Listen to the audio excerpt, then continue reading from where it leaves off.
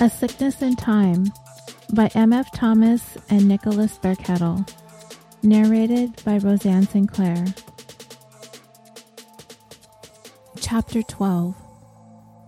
And we told her to blow it up? Unless the past is lying to us. It was another of Min-jun's patented cute answers. Once again, they were enjoying one of their private teas in the massive cafeteria at the lab. It was one of the most confusing conversations Josh had ever had, or rather, that he could recall having had. They had entered into truly bizarre territory, where they had undeniably had a drastic impact on their present, but didn't know precisely why, because they couldn't remember all of what their present used to be. What are we trying to do? I don't think we will ever know. It was to prevent someone from becoming rich. Apparently, the other us didn't give them any more information. They were very cautious, those other us's. Josh's head hurt. He didn't understand how this could all seem so amusing to Min-jun. They were just trying to stop the spread of a worldwide plague and disempower a mad tycoon with an assassination virus at his fingertips. And it seemed like they were always going to be in the dark about their work, even when it came to their own previous strategies. Maybe before, Kaslik actually bought the virus from me instead of just stealing it. Do you think the younger Josh would have sold it? For a stupid pile of money? Probably. I didn't see much potential in it. Yeah, shit. I wonder if I was a richer man than I am now. You're still well off enough. Josh hadn't told Min-jun about the expense he had undertaken to spirit Sierra and Lamar away to Litla Dimun. Not because he didn't trust Min-jun's character, but because he could no longer trust the flow of information under any circumstances. However much money the other Josh had enjoyed, this Josh, between ruining his reputation and hiding his daughter, was quickly running out. He had moved into the lab and was living off the cafeteria food, which was okay because he didn't want anywhere else to go, or any downtime either. He had put himself in the dark about his own daughter's condition, and the less time he had to consider that, the better. Our methods are off. We need to do something different the next time we send a marker. Some of the knowledge of the future we're in now needs to pass through their past and come back to us somehow, like the market data. We still must deal with the crude medium that we have. I've been meaning to ask about that. I want to look at the records of every launch you've done. I want to see the first time you ever created conditions close to what we're doing now. The more data we have, the more we can refine the process. Maybe. Josh shook his head in response to a raised eyebrow from Min-jun. I don't know. I just need to see it. And I want to review my firewalls for the lab as a whole. I don't know if I trust the men that set them up. Or that was me, wasn't it? But not the me that set them up when we started this. Damn it. Min-jun quietly reached across the table and laid his hand on Josh's arm. It was unexpected, and Josh jumped as if it had carried an electric shock. Min-jun waited to speak, fixing his eyes on Josh's in a request that Josh steady, not just his body, but his whole person for a moment. Josh, you are my very good friend. I have this theory that no matter what we change, we remain very good friends. You might not see any basis for that, but I would call it a faith of mine. I think it has a purpose. I believe that if we ever created a time in which we were not friends, I would spend that lifetime lonely in ways I would feel but never understand. Min-jun, you've got a husband already. Do not joke right now. Min-jun's hand tightened on Josh's arm, and his tone was more vehement than Josh had ever heard it. Josh instantly felt guilty for having undercut the gesture. He nodded apologetically and tightened his lips. Minjun breathed deeply with commanding force. After a few seconds of this, he spoke again. I have never understood the relationship American culture has with suffering. You do not trust any lesson or growth that comes without pain. You see self-torture as the most effective way to accomplish a task. And in any moment of crisis, you revert to that attitude no matter what you may have learned to the contrary in life. It pains me to see you do this to yourself, Josh. Minjun, what else can I do? This isn't about philosophy. People are dying because of the code I wrote.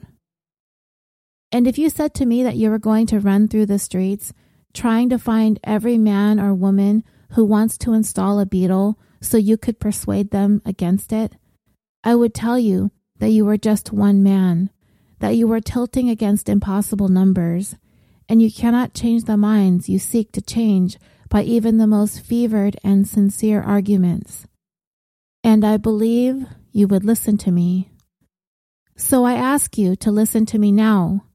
You are just one man.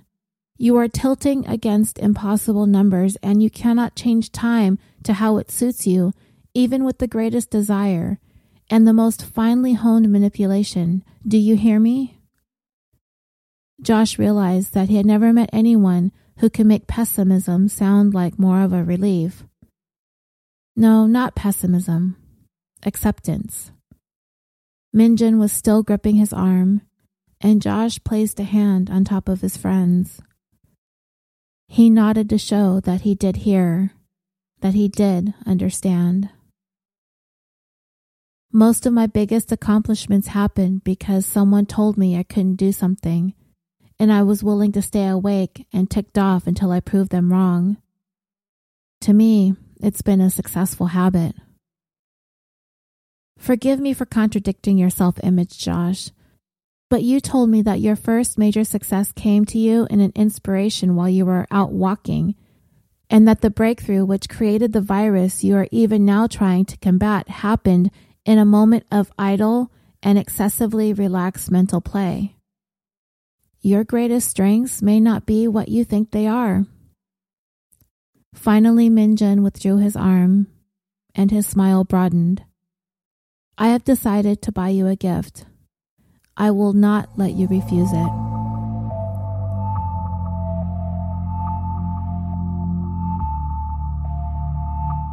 They came in obedience to all of Josh's paranoias, without any network devices or implants of any kind, all screened for the smallest sign of Ketron Gary hiding in their brains.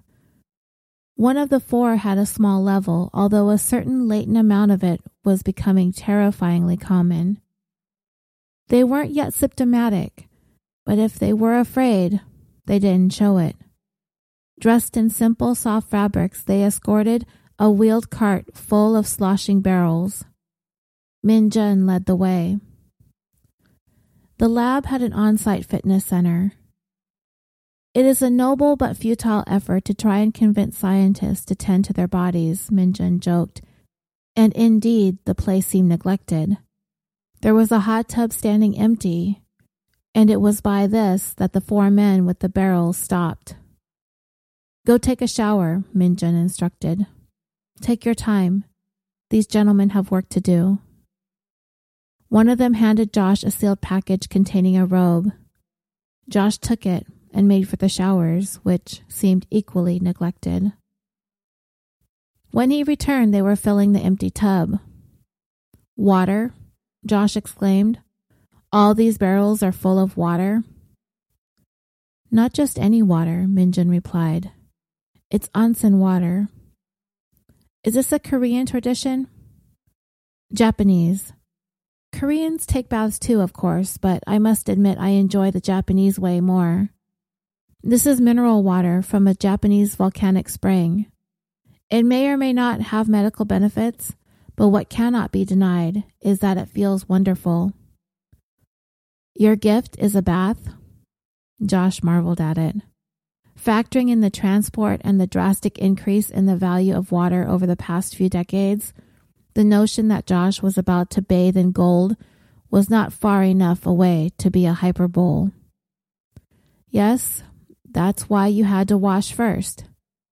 That is why the tub needed to be drained and scrubbed to remove much of the chlorine and mineral deposits as possible, because this experience should just be you and the water. Josh had been holding on to a small sliver of refusal from the very beginning.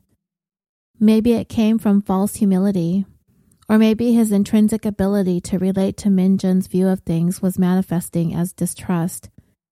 Either way, he had prepared a plan to weasel out of whatever the gift was going to turn out to be. There was really no refusing now, though. The only thing worse than indulging in this much water would be disposing of it without indulging in it.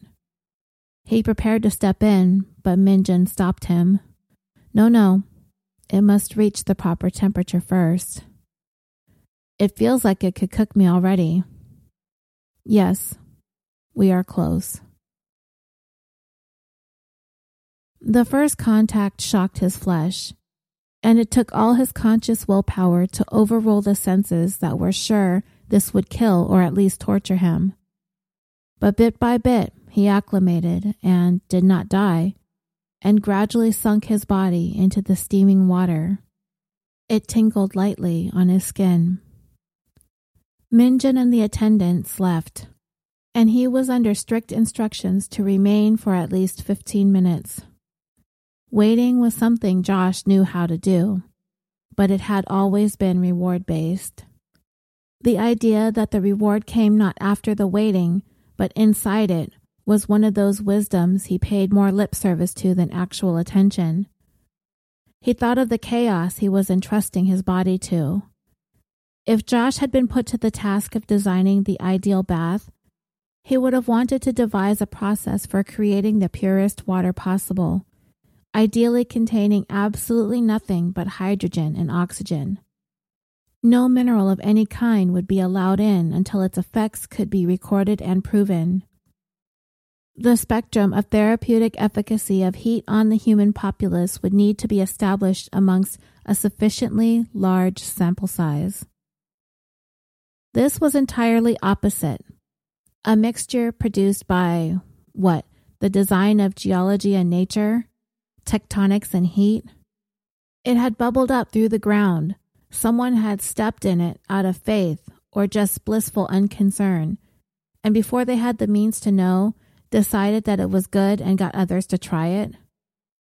And it seemed like it was good. Sometimes, he thought, science had to play catch-up with some other sort of awareness. His hearing concentrated around the low burbling of the tub. His sight seemed to extend, as if the other end of the tub was receding. His body was limp. Problems surged into his head fitfully, like muscle spasms. Josh realized that he had not been the master of his own mind for a long time now, but rather had been letting it drag him like a big dog on a leash. You couldn't let the dog do all the steering on the walk, not until you trained it to come home. Home. Where was Josh's home? He had made the lab suit his work, and he slept here. But as a result, here he was, undergoing emergency therapeutic boiling. He had begun to think of himself as a kind of walled nomad, taking his excessive security with him wherever he went, surrounded by luxury and fortune, but never caring about them so much as what their weaknesses were. Weakness. Josh had a temper. He had filtered out his self-awareness.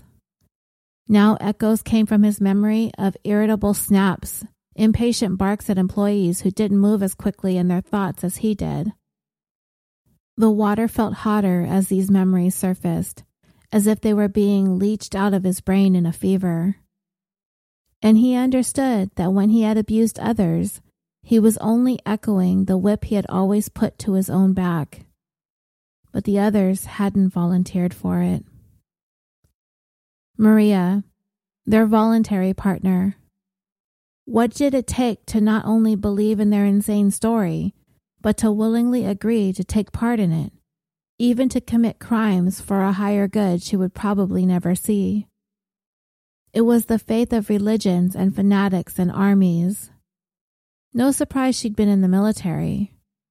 Josh wondered if the majority of the people who found their way into the military had an inborn susceptibility to this type of programming. Suddenly, Josh saw it as a kind of moral programming bypass, a subroutine installed to make the bad in front of you acceptable for a promised good. It was powerful, and, in Josh's parlance, infinitely exploitable to anyone who cared about benefiting from the bad.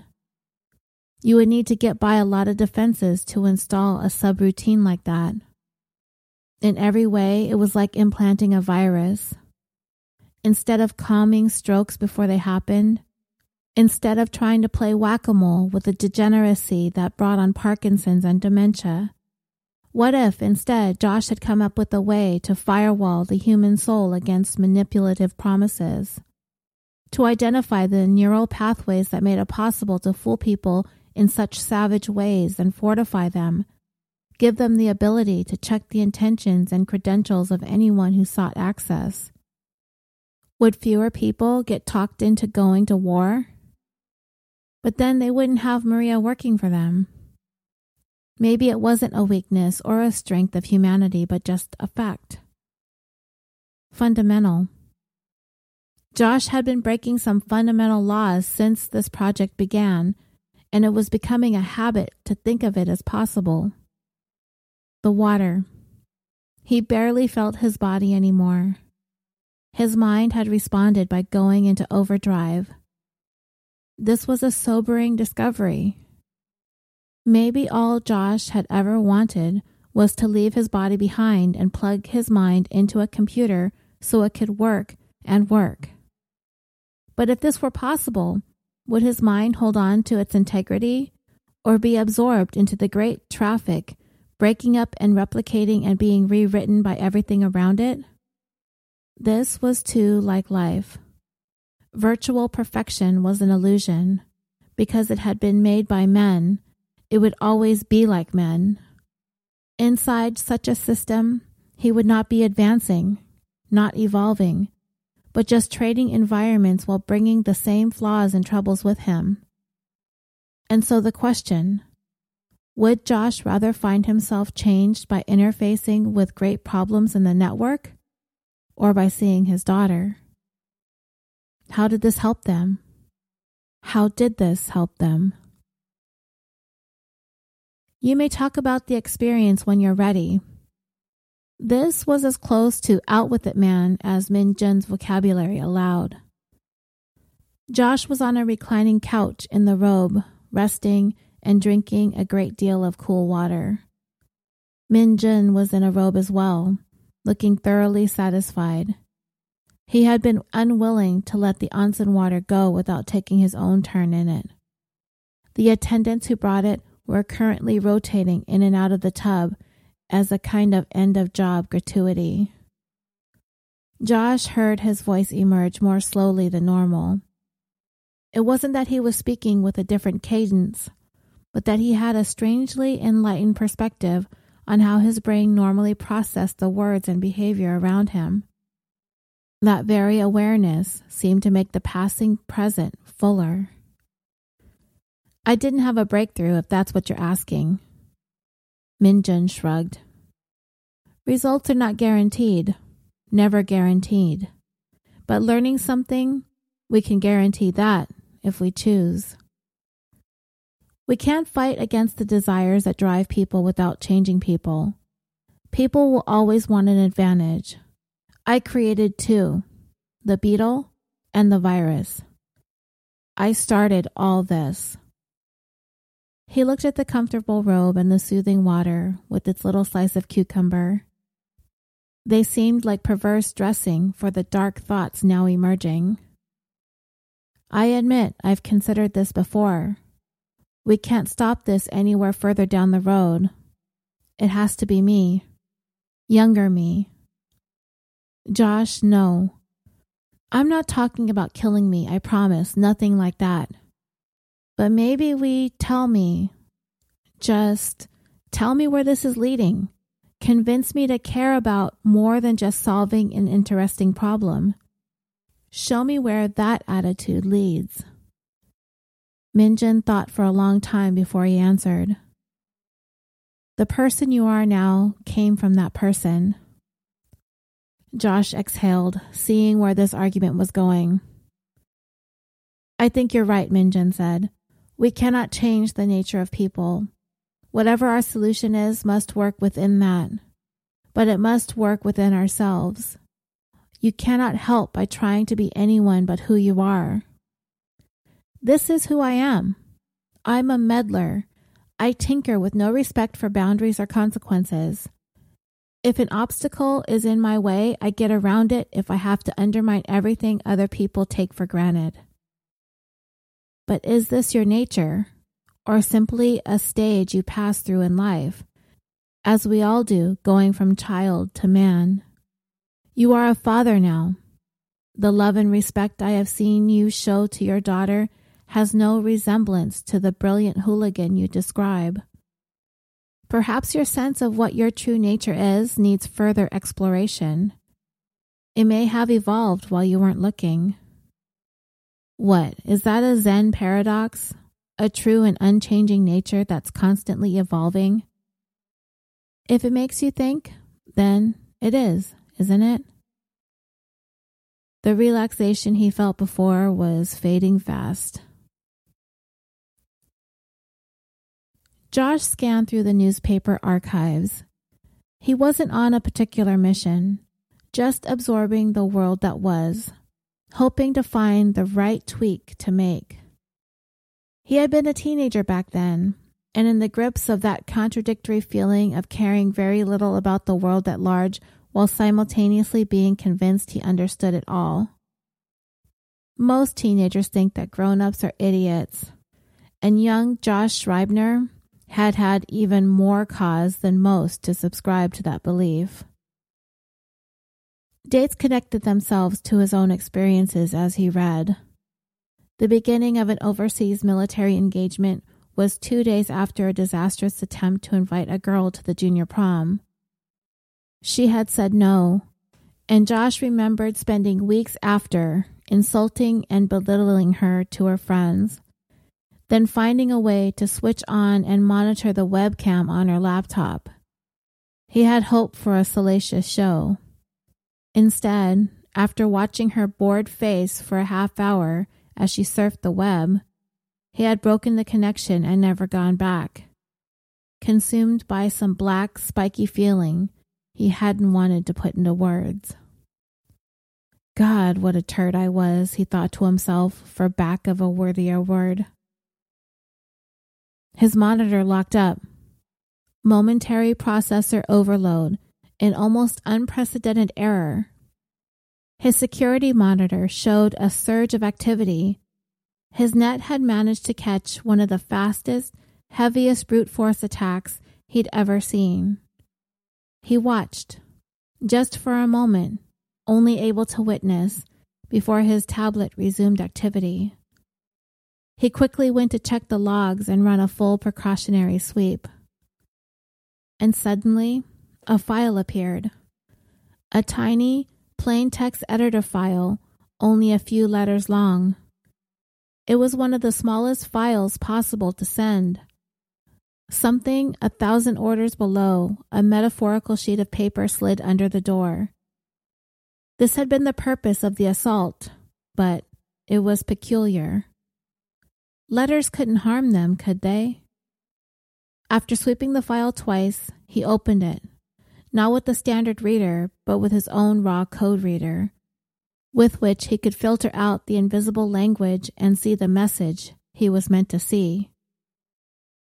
Whoever it was had been efficient. They hadn't even put spaces between the words. We are evolving, not dying. Who was this? Kaslik?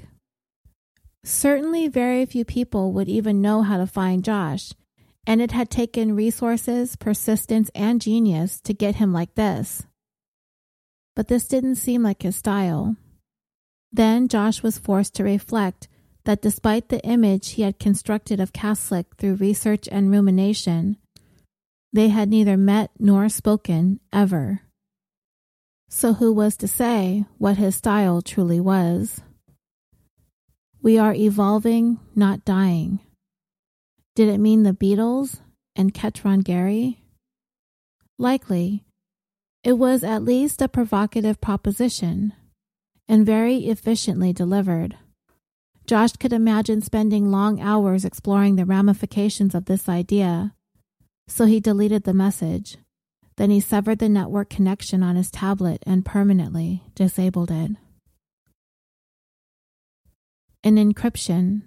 That's how we'll do it. Do what? Minjin was watching the control arm etch instructions into the next marker with elegant exactitude. We put the information about our future in a code and then ask them to copy the code and send it back to the new us. I decode it on this end. I understand what's going on. The new you will not have the key. That's why it has to be a code that any version of me could break, but only me. Minjin turned to his friend and smiled. A true and unchanging nature. Then the bath did help. It made me susceptible to crazy ideas. How about that? They watched the control arm work in silence.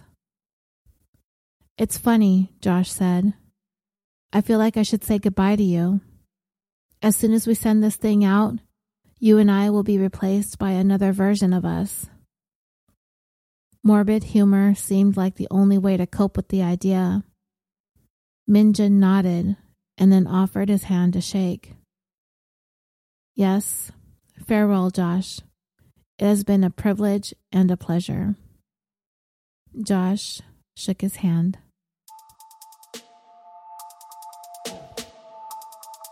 A Sickness in Time by M.F. Thomas and Nicholas Thurkettle. Narrated by Roseanne Sinclair. If you love listening to this podcast, please leave a review in Apple Podcasts. Learn more about the novel by visiting www.sicknessintime.com.